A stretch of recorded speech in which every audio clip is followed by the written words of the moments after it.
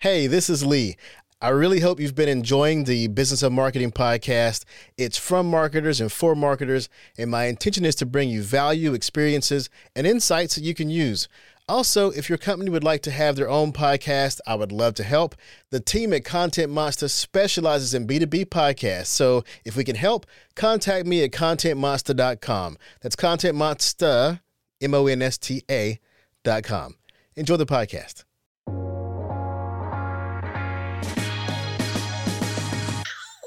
You're listening to the Business of Marketing podcast, where we have conversations with some of the most influential and thought-provoking minds in marketing, sales, and business. And here's your host, A. Lee Judge. Welcome again to the Business of Marketing. I'm A. Lee Judge. You know, for marketers, 2020 marked a time when we had to make huge pivots. Perhaps one of the biggest pivots was learning how to do more virtually. Internal meetings went virtual, events went virtual, and those like our guest and I went virtual for virtual speaking.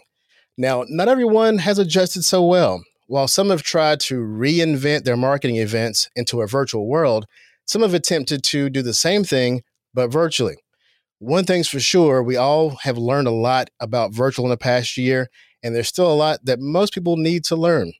Today's guest is a digital futurist keynote speaker who translates the trends of tomorrow to inspire change today. He teaches companies of all sizes how to leverage technology in real time in order to engage their customers at the right time. And he has a gift for bringing people together both offline and online. He's worked in 76 countries, highlighting his passion for change, collaboration, and technology. So now, welcome to the podcast, Brian Fanzo. Oh, thanks for having me. Excited to be here. And yes, we are living in a new virtual world. So excited to have a conversation. Definitely. Man, 76 countries. How many of those were virtual versus real? All of them are real. Boots on ground, nights overnights, not even layovers. If I counted like layovers in country, it'd be close to 100. But yeah, 76 boots on ground. Got some passport stamps there, man. I do. It's 3 passports. So I filled up a couple of passports for a couple of years. I will say it was a lot of it was previous life. I worked for the government. So they had me travel into every U.S. military base outside of the U.S. So that was where a lot of it was. I'm glad you mentioned that because almost every podcast I do, whether I plan to or not, we get into the question of, the fact that there's so many people who are in marketing, and most of us I found did not plan or come through marketing. So you just mentioned the military. So tell me, how did you get to marketing? Well, I can tell you, my guidance counselor in high school and college did not do a good job of pitching marketing. I feel as though my knowledge or understanding of marketing, was really just are you sales enablement? Are you the fluffy, I didn't really understand it. And so I was a computer science tech guy. I'm tech through and through. And so I was a contractor for the U.S. government for 9 years in cybersecurity. So cyber, I didn't take any cyber classes in school, but it was the space where I got my clearance. And I grew a giant team of 32 people traveling, 54 countries in 4 years, deploying cyber tools. And what I found was I kept getting budgets. And we went from a $9 million budget to a $19 million a year budget to, at one point, and what I was really good at was what I refer to now as translating the geek speak. But in many ways, what I was doing is I was the face of cyber for the government from working with our contractors. And so a lot of my space, the people I would interface that were, worked at McAfee or Microsoft or, Apple, all of them was the marketing departments of those teams. And so I started to realize hey, there's a connection there. And funny enough, my dream job since I was in high school was to be a technology evangelist after Guy Kawasaki from Apple. Yeah. And I just loved what he did. I was he doesn't have to sell or market, but he helps people become, into the cult of Apple per se. And I just loved that piece. And so when I left the government, that was the job I went after. And it was so weird that I had to apply. I had to interview with CMOs. And I was like, wait, why is this role under marketing? It was one that I just didn't understand. I think for me, that was the entry point. And at that same time is where social, I think, was kind of really taking off. So for me, the entry point was the fact I was growing a really large social following in a weird way, nothing to do with my job. I had Pittsburgh sports. I was blogging, very passionate Pittsburgh sports fan. And I had this massive following on social. And then I'm interfacing with CMOs on this idea of being an evangelist. And so a lot of times they'd be like, like, social, like you're that active on Twitter, and there was like this weird intersection.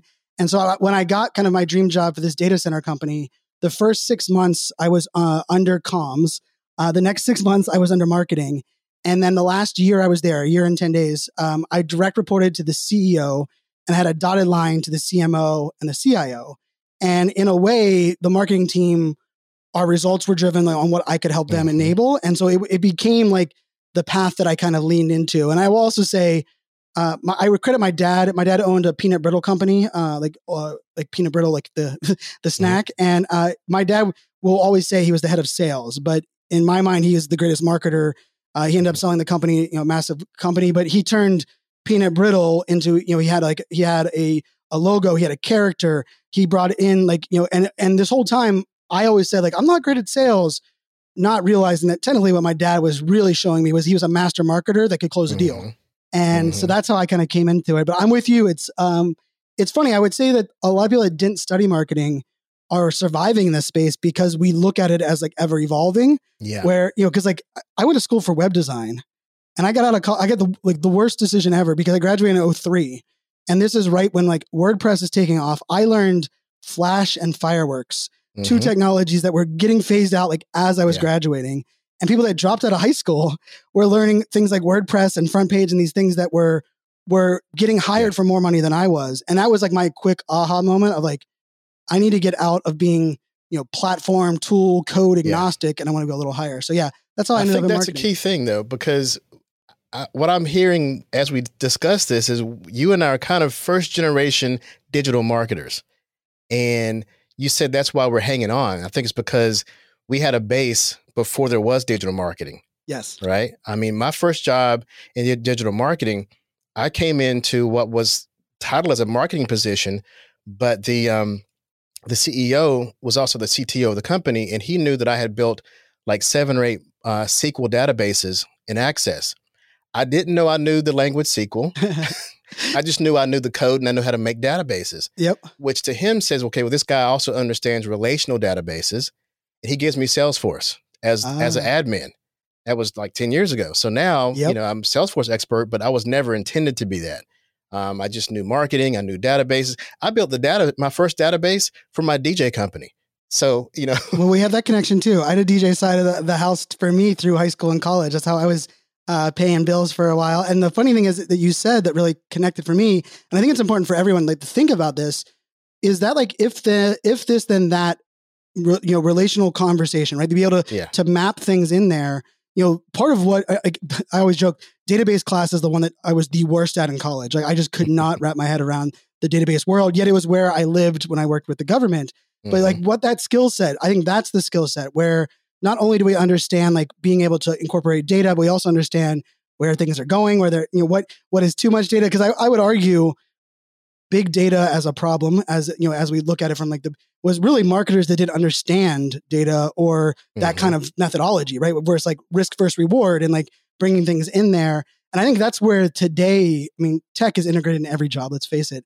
But I think there is more of an advantage if your mind works like programming or coding than anything else. And this is coming from someone that like, I learned quickly, like working in the government, that like, I had all these employees that were amazing coders and built amazing databases. We were doing SharePoint distribution. I could not do it. Like I was the guy that was able to take what they were doing and go, talk to the 2-star general and explain to him in like normal English what was going on. Like I created my job in between because I couldn't handle that level of code, but I understand the methodology at a level I could relate it. So I think the takeaway for anybody who's looking at marketing right now as a career, the sweet spot that we're winning in is the geeky spot between we understand the creative, we understand the geeky, we can speak to both. Yep. And those who only know one or the other may be at a loss, right? Without question. Because it's going to be a bob and weave, world we move forward, right? There'll be a little bit of creative, need, but there's also tools that make creative a little bit simple, but there's also tools that make coding simple. But I think this goes back to that adage that we probably both heard a lot, right? Where like, why do I have to learn how to code HTML when there was tools that were making it? Well, now when we think about it, because we now understand the structure, we understand like for me building out a landing page, people look at me and like, I thought you never had a job in web design. I was like, I didn't, But because I was forced to learn that kind of methodology, I can open up any kind of source code and get an idea of what's going on. And I think that is a beautiful, Salesforce. And let's face it, the more connection points, we have 5G and some of these technologies that are going to bring us more opportunity. We have to be able to connect those dots to marketing and even, let's face it, connect those dots to the customer experience, which is the creative side. So I'm with you. That's definitely the advantage for us.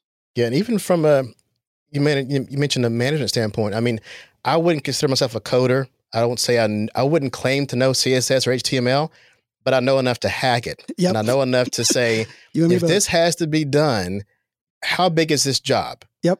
I can say, well, I can talk to someone who does CSS or HTML and say, look, I need this line of code changed. I found it.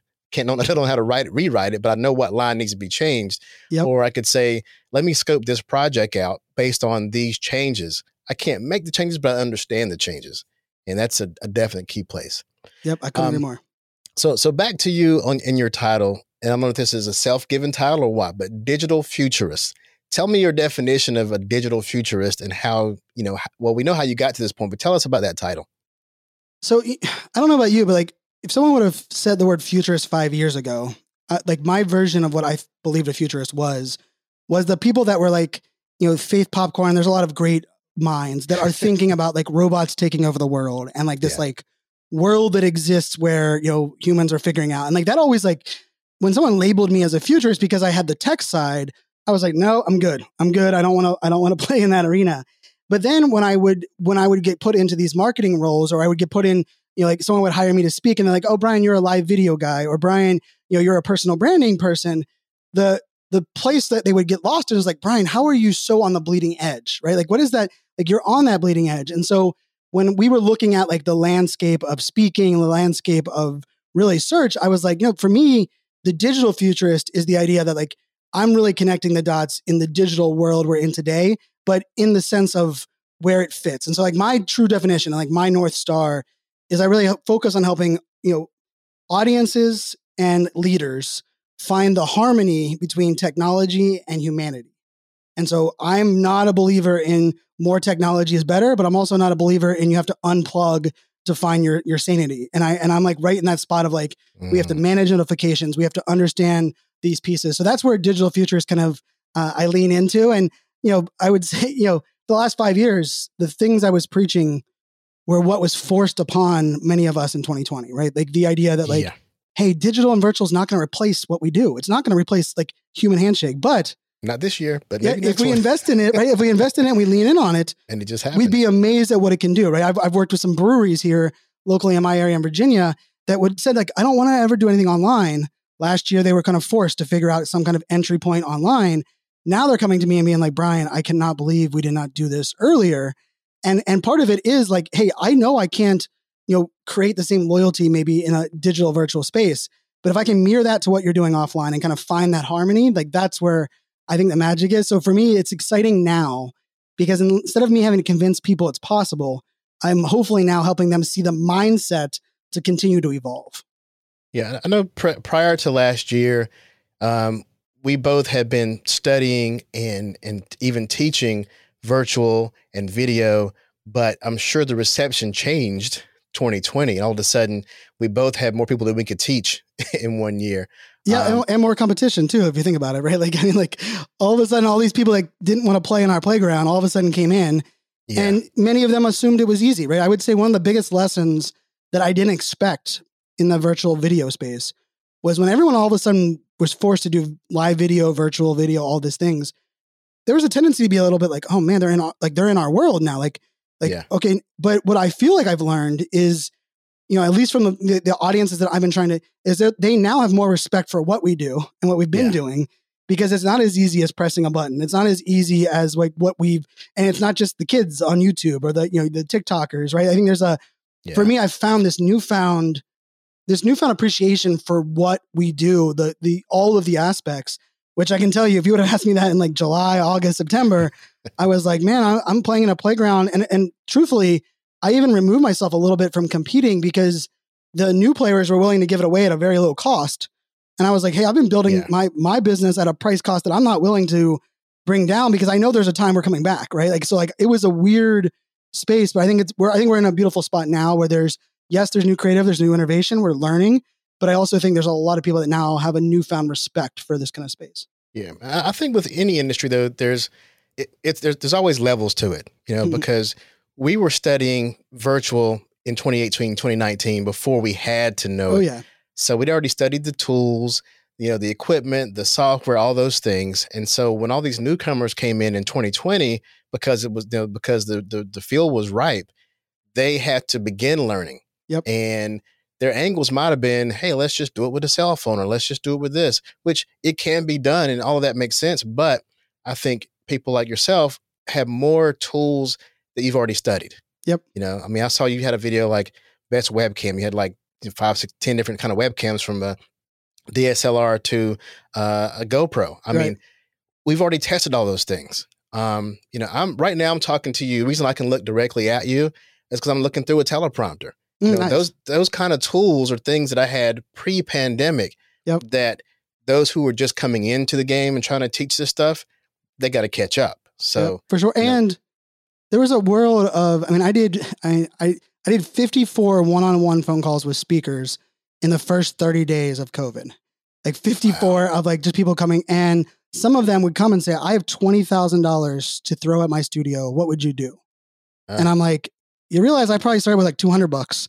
And like, if you added on all of the tech I have, even the ones I haven't paid for, where they sent me for free, I wouldn't and there was a group that I felt that was like, let me just throw the most expensive things together and that will make a virtual experience. Right. And we've learned that, like, that's like, and in many ways we were joking pre-show, like, yeah, we both are using a Rodecaster on both sides of our own, and we don't even interact with others that have that. Like, I don't believe I've had someone on that other side, because there's also like this element of, for some of the people that I know, they needed a USB microphone. Like they did not need to do anything more. They needed a web camera that was, powerful enough. And so I think it's like, it was both worlds, right? Like one people are like, oh, well, anyone can do it because it's an iPhone.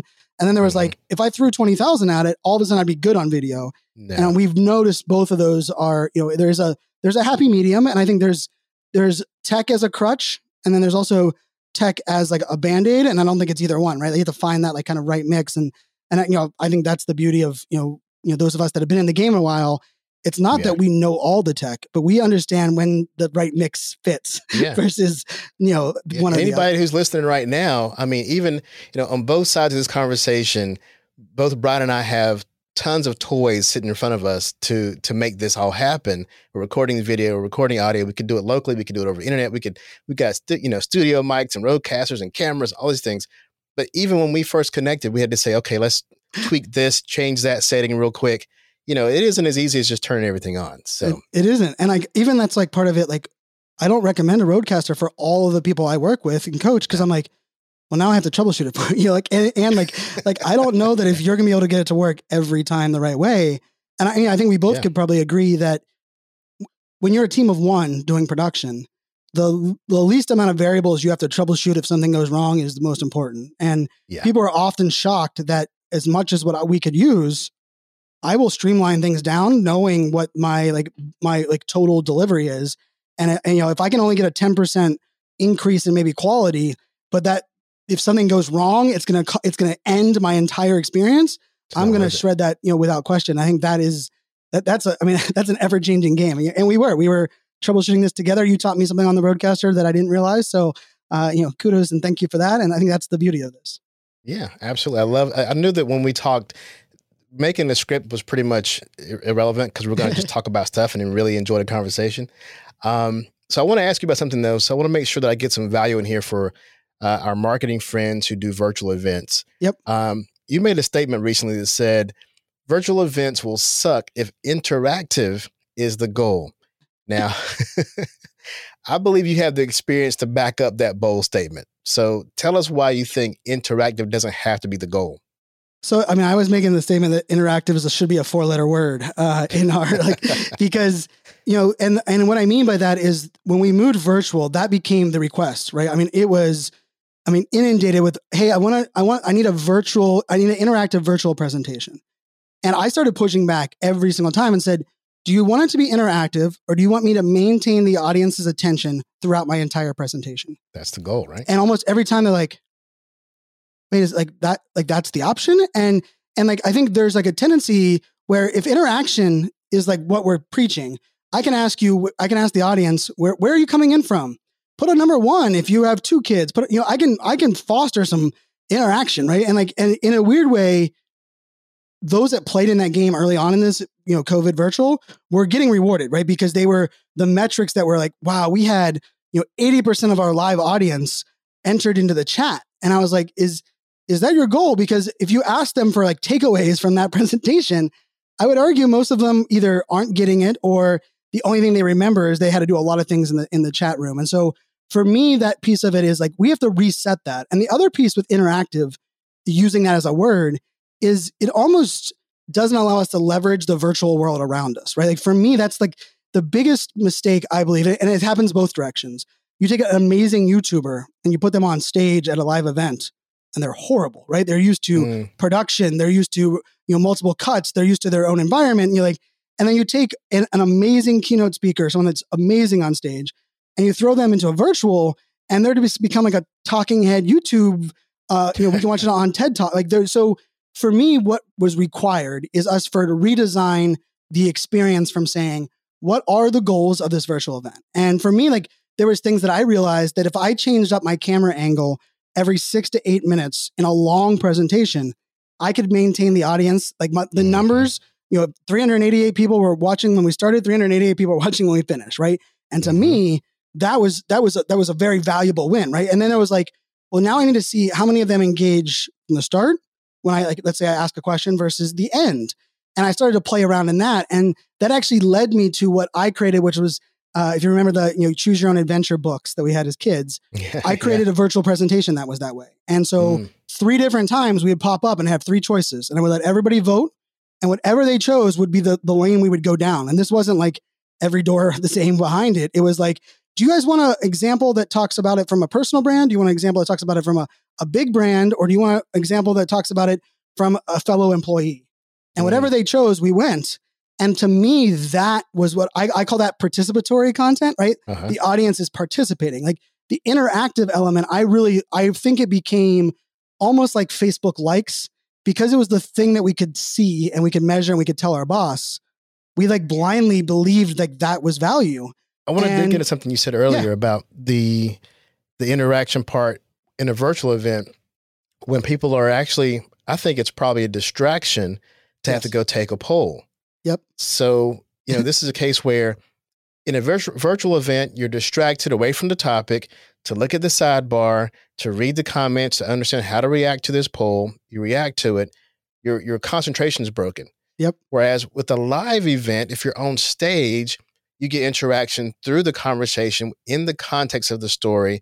They learn more because you don't take them out of the room to come back in. Yep. It's basically the equivalent of saying, go out in the hallway and take a poll and then come back into the room, find your seat, move your laptop out of the way, sit back down, let's pay attention again. And not to mention, they might be on a mobile device. They might be on their laptop.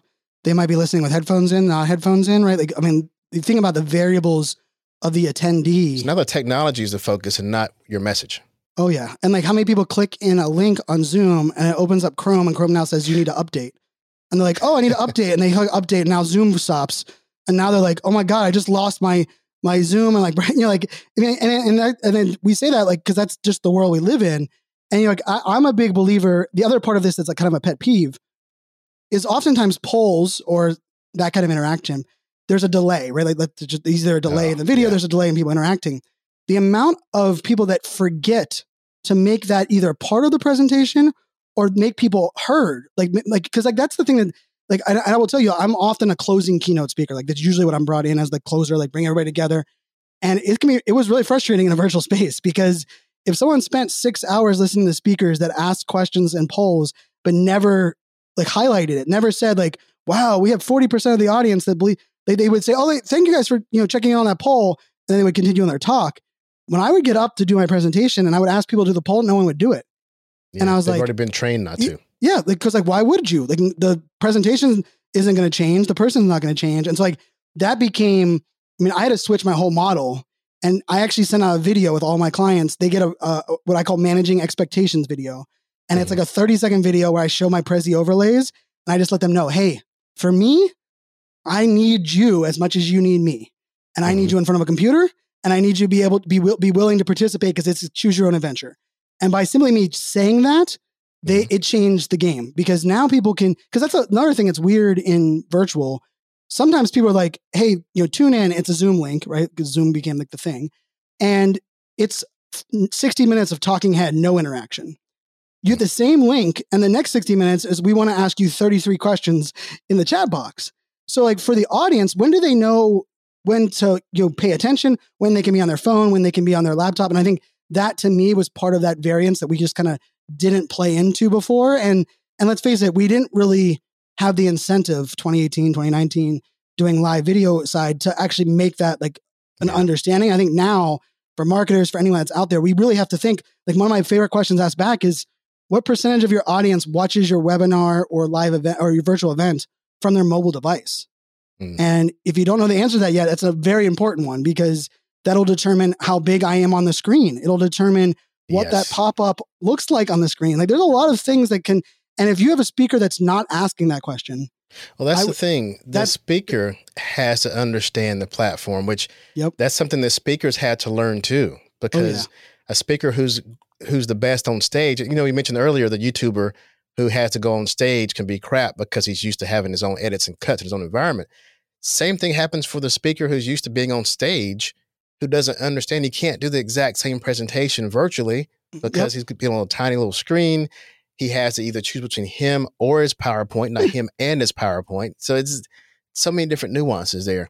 It also made us remind us that we were pretty divas offline, right? Like I show up and like you have my PowerPoint, you put a mic on me, you give me a clicker, I complain the clicker's slow, you put batteries in it, and now I'm going.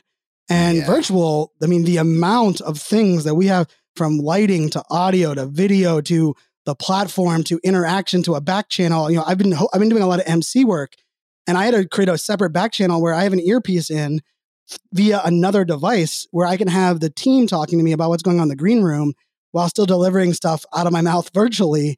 And like that arena versus like me and I hosted Dell Technology World in person. It was the easiest thing ever. I mean, there was probably 20 people that were responsible for me. And doing that in virtual, it's me being responsible for these 20 different, jobs. And it's definitely been an interesting ride. Well, when everyone was in panic mode last spring of how do I continue virtual, I'm sure you did this too. I ended up doing a lot of training to other speakers. Oh yeah. Some of them are speakers who were more successful than me. It's just that I was comfortable with gear and studio and being virtual. And I had done a fraction of what they have done on stage, but I'd done it virtual more than they had. So I ended up doing a series even for Content Marketing World. I did the video training course for the speakers. I was like, I'm talking to these veterans here, but I was a veteran in audio video. I've been doing that for 20 some years. So it kind of came together. Made me think about a mutual friend of ours, Andrew Davis. He had a video about how marketers have made the mistake of taking in-person events and trying to do the same thing, but virtually, instead of creating a new experience that just happens to be virtual. And I think you called it reinvent versus repurpose. Right. And I'm going to argue, here's the scarier part. They're doing it even worse in hybrid world, right? Where if I hear one more person tell me that hybrid is the best of both worlds, I can't handle it. I literally can't handle it anymore, because it's not. Like if you think about the Grammys or the Super Bowl, there is an entire team that runs the on-field in-stadium production and an entire team that runs the digital world. And they are not the best of both worlds unless they have the best teams running both worlds. And what I'm finding right now, I've done 3 like full hybrid events. I did a couple that like I was in person at a studio, but everyone was virtual. But I've done 3 traditional hybrid. I have 2 coming up next week, and it's a difficult piece, because to your point, Andrew Davis is, in my opinion, one of the very best speakers I've ever had the chance to see on stage. But even just that idea where we're like, we move the same things virtually, and it's like, you know what? Like some of these things won't work, but there's also things like I've said this I reached out to all these sponsors of virtual of in-person events, and they're like, yeah, I'm not really getting value out of the virtual side. And I was like, do you have much data? How much attention?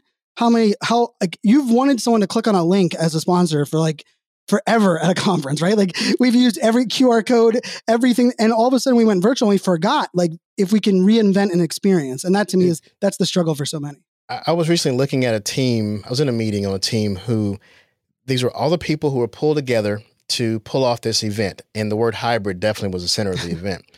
And I'm looking at the people who were there.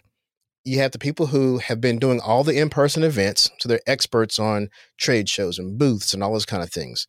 You have the marketers who, do the automation to bring in all the leads and everything. And then because it was hybrid, they brought in IT right, to do the video. I'm like, okay, so IT might can work out some firewall stuff, but who's going to look at the user experience? Who's going to look at what does virtual work like? What is it for the people who attend this event? There was a whole gap of the audio, visual, and user experience missing from that group of people planning this project.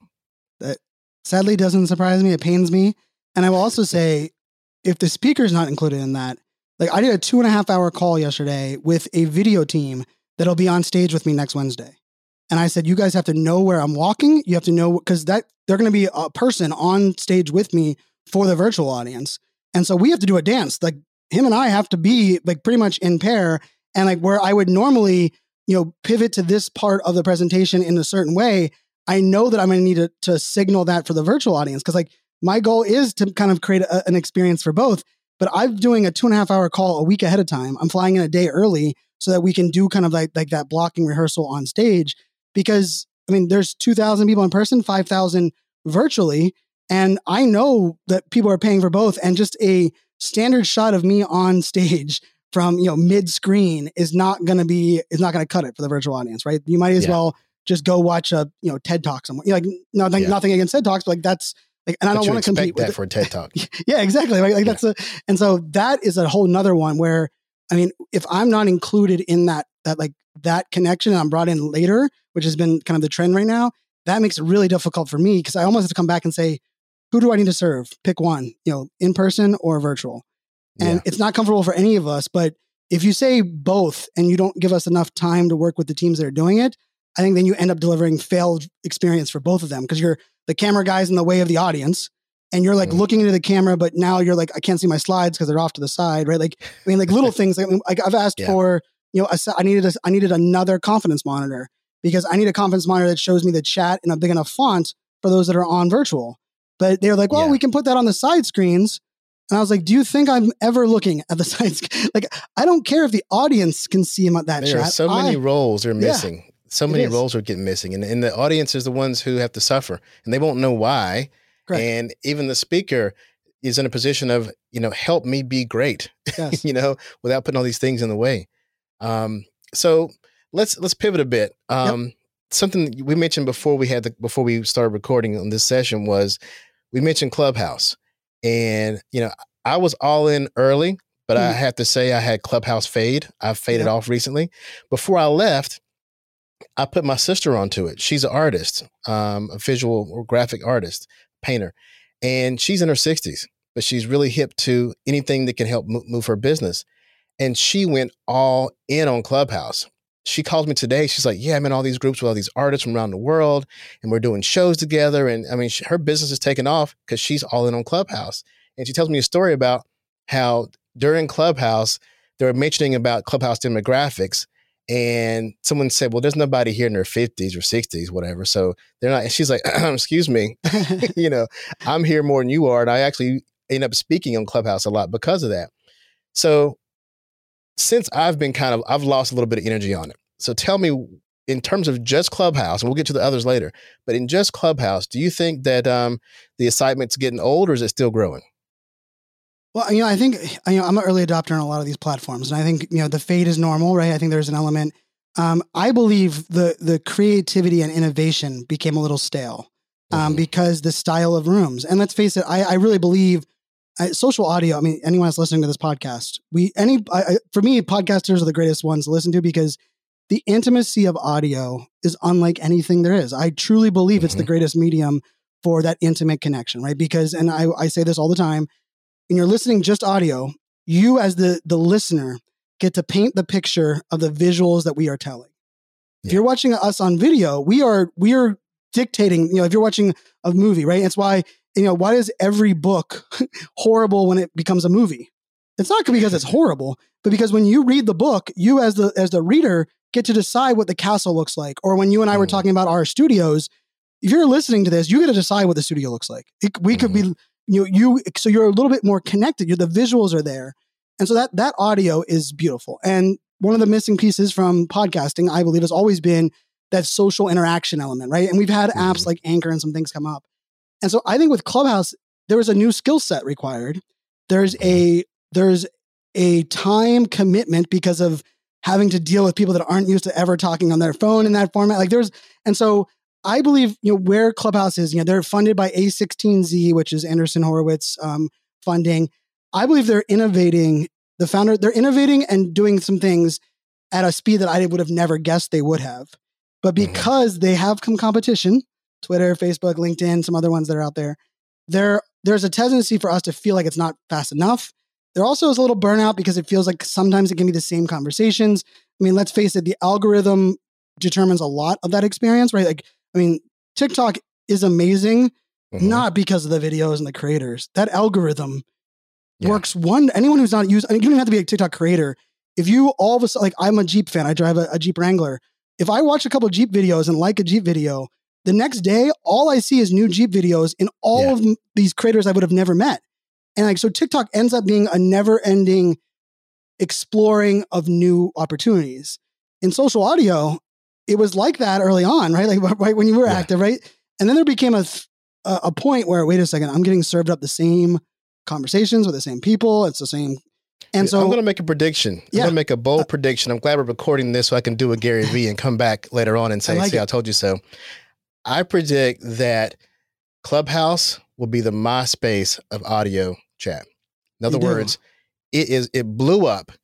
Everybody was on it. I remember being in a nightclub one time where a guy said, I'll never do MySpace. This is when it was just starting out. Then it got to where everybody who had any kind of social life at all definitely had MySpace. I mean, it was ubiquitous. I think that's where we are. That's what I see is happening to Clubhouse.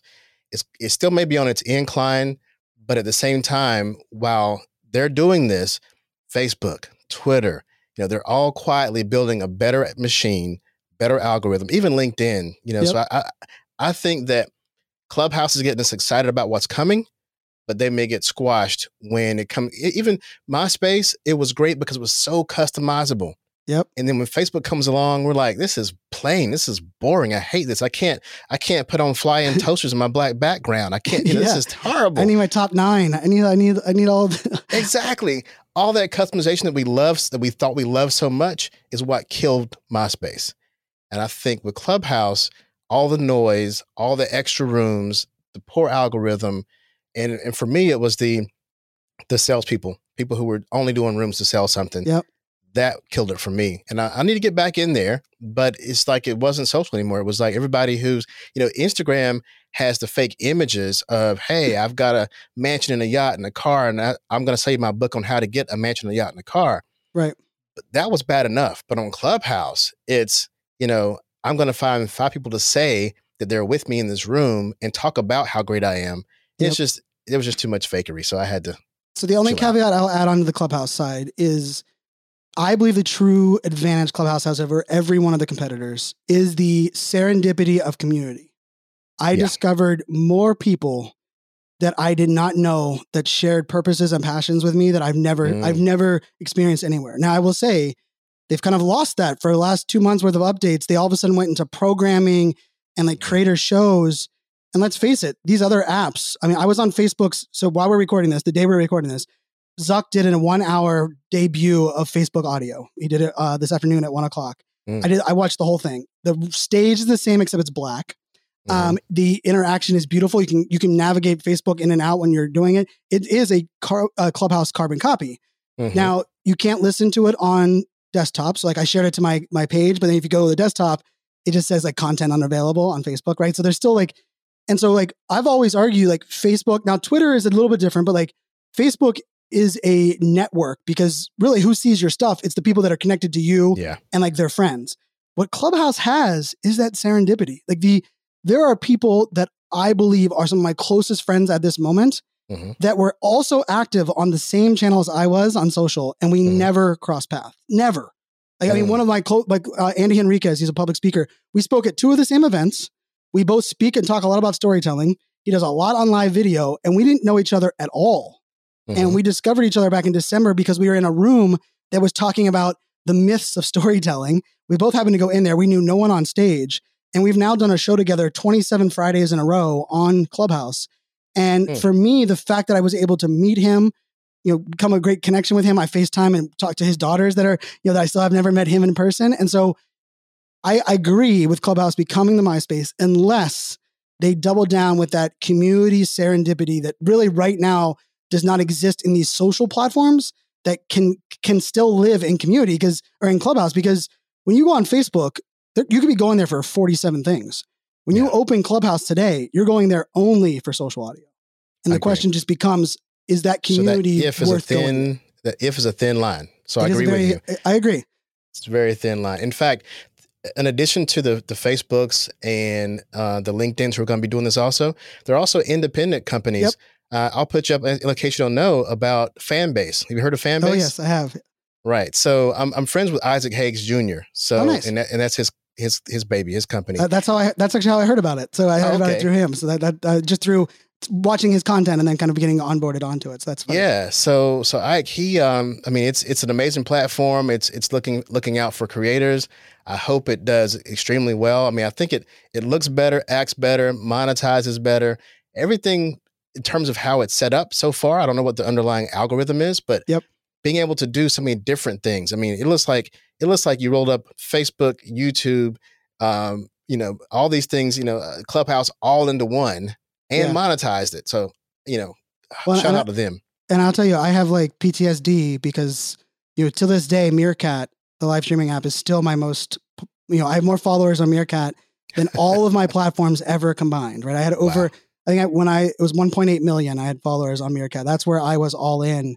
And I made the mistake of believing that it was the platform that was what was powerful. And I will say, I've learned now that it's not. So I'm not all in on Clubhouse. I'm all in on social audio. I'm doing Twitter Spaces. There you go. Listen to Facebook Today. And I would even argue I'm not even all in on social audio. I'm all in on intimate digital experiences, right? Because we're going to have to reinvent. Like I think VR and AR are going to be led by social audio experiences more so than they've been led on by YouTube, just from the idea of how we're kind of curating these like narratives and like that intimacy that we talked about. And so for me, like the lesson I believe, from social audio, I joined first time in August on Clubhouse and I hated it. 1 week in, I deleted my account because I was so turned off by just the one room, a bunch of, old white guys tell me how rich they were and how I need to learn from them. And I was like, I got plenty of places that are old rich rock guys who tell me and in November, someone kind of talked me back into getting on. And I had like that aha moment of just discovering people around ADHD that I'd never had. But I will say since December to like now, it's my mental health is at a better state than it's ever been because I can talk to people that are much like me, right? Like that they have that connection. I believe like the ability for us to build those deep relationships. And I will also say, if you want to like me putting my futurist hat on, I believe we're going to see this, the 1,000 true fan model, right? That I think the original article was in 2008. It was made popular in Tim Ferriss's book, Tool for the Titans. That idea where we no longer need to reach hundreds of thousands of subscribers. We have 1,000 true fans that are willing to invest a little bit of money, a little bit of time into us as creators. I believe that's where this is all going towards. I went live today on Instagram Live for the first time in 2 months because Instagram sent me a message and said, hey, we want to incentivize you. And so they're like, if you go live for 30 minutes, we're going to give you $100 bonus. We're also going to enable badges for your community to be able to tip you. My community was tipping like crazy. And all of a sudden I was like, wait, this is all, I was using my phone, using the same IG Live.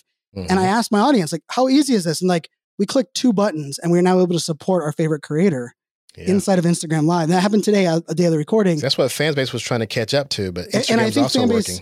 And I think Fanbase has that like beautiful angle in the social audio. And the other piece that Zuckerberg said today, I won't take credit for, but he said the biggest nuance in monetizing creators is that the business model of creators is the most diverse business model in the world, where so many creators, you could be your sister, right? Is she selling a product, but really she's selling a product that is her creation, that people value it based on their connection to her, right? Or their connection to how many other people want it, right? And so there's different monetization there versus, and so the platforms that enable the most amount of tools to monetize, not the singular best, I believe are going to be so like where fan base is going. I love that idea of, give me like a Patreon model, an OnlyFans model, Twitch, badge subscriber model. Like I think, cause I mean, I'm so all in on this creator economy right now. I want to live in a world that people that have something that they love what they do and it's valuable to others can make a living doing that. And I believe that's where we're going. And it's so beautiful. It's kind of scary. And like for people are like, that's the craziest thing I ever heard. It was also crazy for us to say that we would be, living in a world that was put on pause and that we would still operate our businesses virtually, right? Like that was something that no one would have bought into. And so that's where I'm leaning towards. And I love this discussion because it's, you and I, right? There's an element of the amount of extra things we've had to do to monetize, put food on the table that could have been really, simplified and really allowed us to do what we love doing. Probably would have helped more people in greater ways if these things came together, 5 years ago. But I think that's where we're going. Yeah. And this podcast might easily go into two parts because the conversation is great. Now I want to finish out a few things I want to hear from you, if you don't mind. No, but so I want to get into your thing, your thing that almost, I think you've branded it to the point where I can assure you that when I hear it, I think about you, and that's press the damn button. This is your version of just do it. And I've preached the same thing, but your continuous use of the phrase has tied it to your brand. So I even tell myself sometimes, as a result of that, Lee, quit trying to overdo it. You got too many toys, just press the damn button. And of course, when I do that, I think about Brian Fanzo. So kudos on the branding of that. Thank you. So tell me about your journey in branding that phrase. It's like I said, it's not so much in that it's unique or new, but it's that, well, one, you're evangelizing it and it needs to be. Right. And two, you've branded it to the point where, it's a part of you. So tell me about what you've learned during this journey of getting people to press the damn button. So I love the way you set that up. That's because it's funny how we think about that, because we think about oftentimes like catchphrases or things as like the origin of like what we're doing. And like my last name is Fanzo, and one of my most popular keynotes was think like a fan. So like, it played into like, and my company is iSocial Fans, right? So I'm like, I've always been big and like, but I'm also like one that like, when I would hear something as simple as press the damn button, I'd be like, duh, everyone needs to hear that. Like, it's almost like a nuance to it. And so I was giving a keynote, the Think Like a Fan keynote, for a while. And I had one day, someone had come to an event, the same event 2 years in a row. And they're like, Brian, look at all these notes I took. Look at all these things that are amazing that you've inspired me to do. And I think this is the year I'm going to go live on video. And I remember stepping back and be like, dude, you have everything. Like, you just need to press the damn button. And he's like, I appreciate that direction. And I remember I walked backstage and I was like, slide 9. I hit new slide and I just typed in like the font that was there, press the damn button onto a slide. Cause I was like, you know what? I need to like emphasize this. And then I asked and I know Mark, so Mark is the guy. And I was like, Mark, I'm going to use your story on stage. I want to inspire people to like stop waiting. And I used it. And I used the slide. And the next day, like my team were having our call. And I was like, so what was like the most tweetable, aspect of that event? And they're like, Brian, press the damn button. Like everyone's talking about it. And I was like, you gotta be kidding. I was like, well, they're talking about it because it like I emphasized and it was a story. And all of a sudden, like 2 or 3 more presentations, it became like people, that was what they kept coming up. Like, Brian, man, thank you, man. You inspired me to press the damn button. I'm like, I should have inspired you to think like a fan and like get you to go all these other things I was doing. And in a way, press the damn button. I think part of the reason it became so anonymous, where people would, the other question I would get was like, Brian, how do you do all this stuff on all these channels? You're a dad. You're like, and I was like, I don't have a need to be perfect. I've shed that idea, because when I used to hear perfection's the enemy of done, it would bother me, because I would say, well, now you're still telling me that perfection's achievable, because if it's the enemy of done, like you're still saying like it should be, and like, I'm a big believer in you should work towards excellence and you should do the best you can do. But I also know that you won't know what works until you try something. Right. And like you and I, like, I mean, I don't care how many times we've used the Rodecaster. It wasn't until we both got Roadcasters on both sides that we had to try things.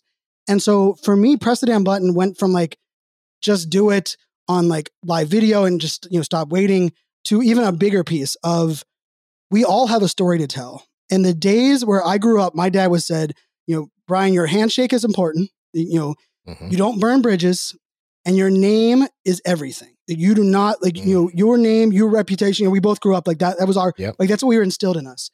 And unfortunately, that was also led into, Brian, put your head down and let your work do the talking for you. And let's face it, for many, many years, that was the result of the greatest success.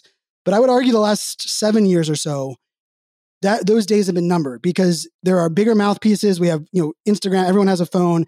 And if you're now living in a world that says, I'm going to let my work do the talking for you, you're going to be drowned out by people that are selling unicorns and rainbows and BS, right? And you're going to be drowned out by the people that don't have your experience, but they have a loud microphone for social or digital. And you don't have to like social or digital. You don't have to.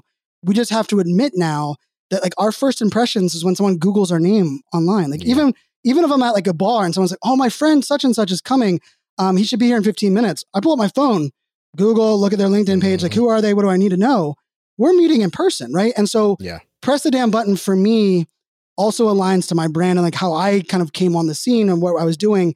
Because for me, like 2013, 2014, I had this amazing job, or amazing reputation, but I wasn't really known outside of like this government circle.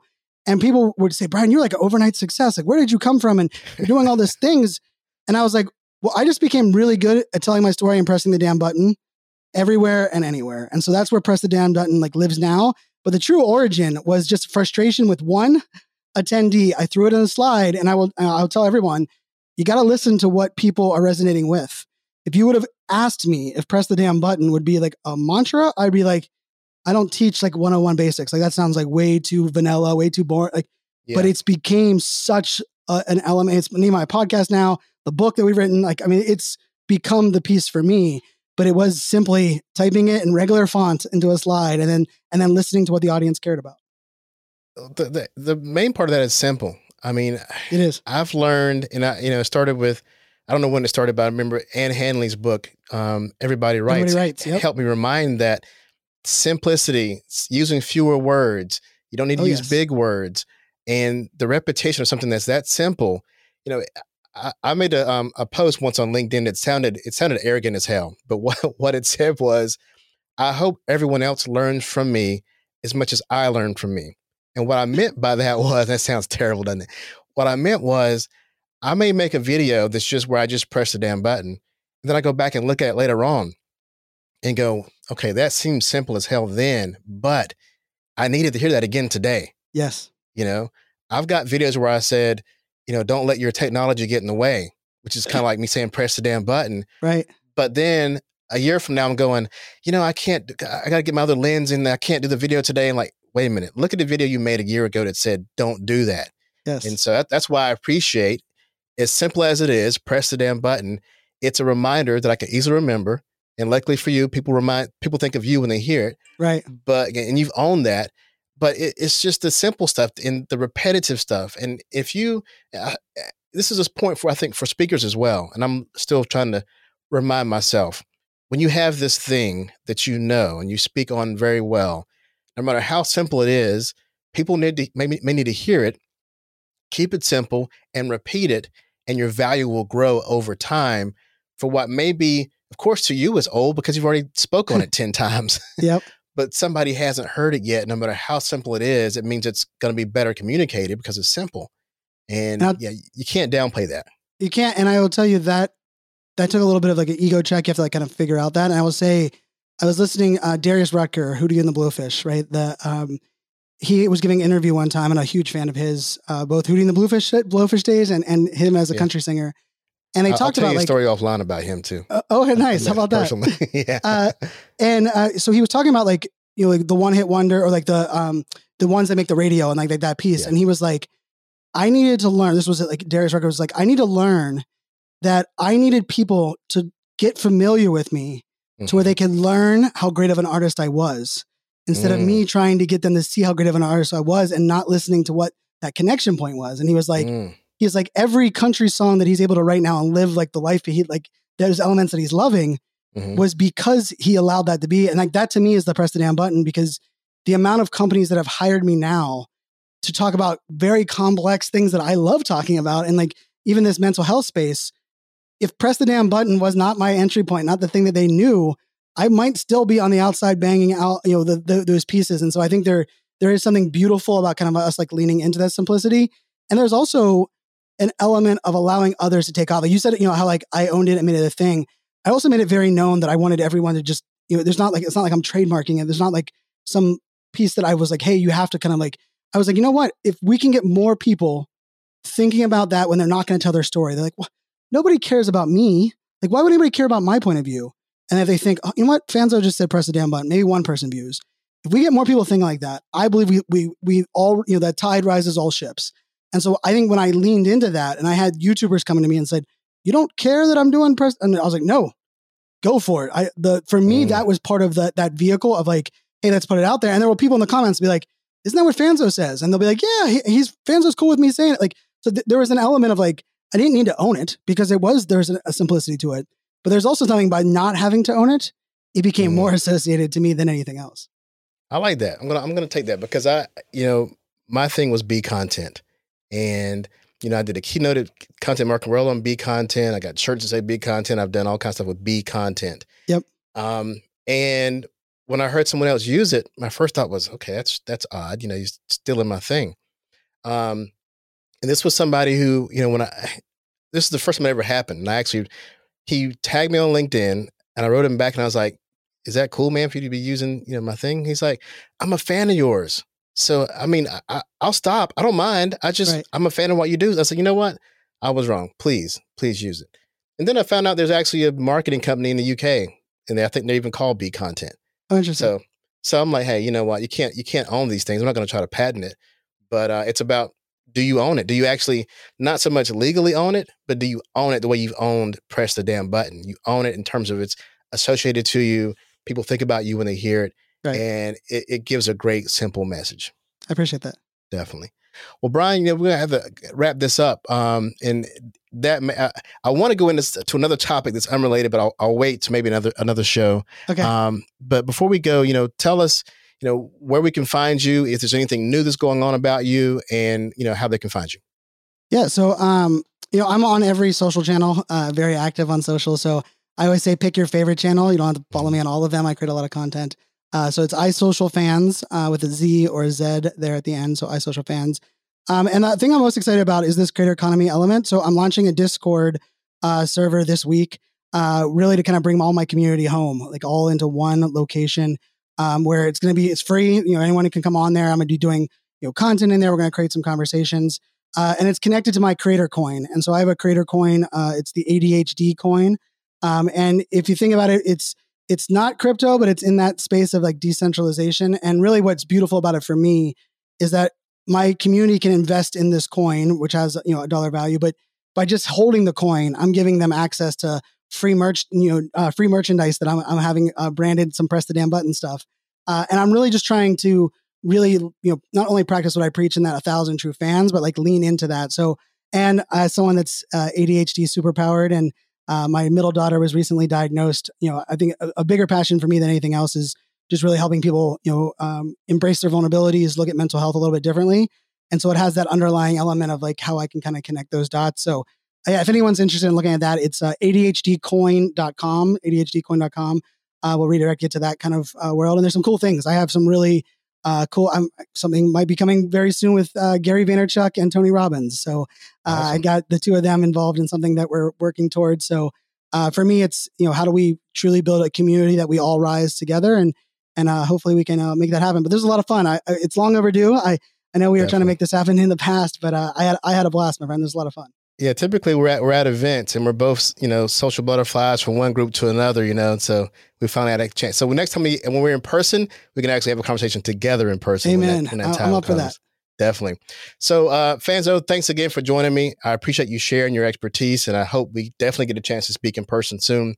Thanks to the listeners. If you're listening to the podcast and want to also see Brian and I, video of the podcast and others are available on the podcast section of contentmonster.com. And also be sure to follow the podcast on your favorite listening platform. We'll see you next time. Thank listening to the Business of Marketing podcast, a show brought to you by ContentMonster.com, the producer of B2B digital marketing content.